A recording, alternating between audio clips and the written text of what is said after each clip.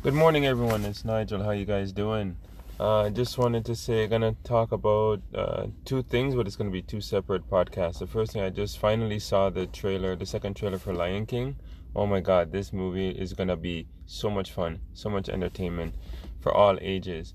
I swear, it looks exactly like the animation from back in like 20 years ago. Yeah, man. So I'm excited, very excited, looking forward to this.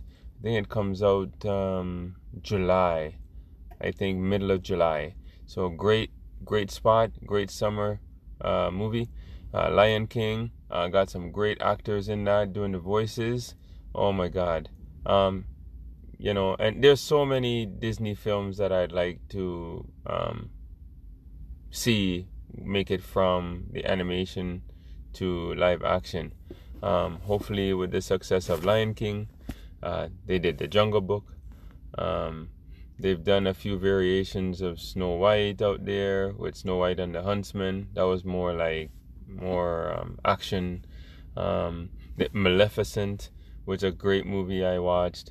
But yeah, man, and Aladdin is coming out this year as well. So hopefully the success continues and we can see more of these animated movies. But for right now, man, yeah, man, check out The Lion King, man. If you grew up in the 90s and you saw The Lion King as a child or whatever age you saw it at, I mean, yeah, you look at the animation and it's just like this live action. It's like they just took the animation and just filmed and just filmed all the live action there. Scar sounds amazing, and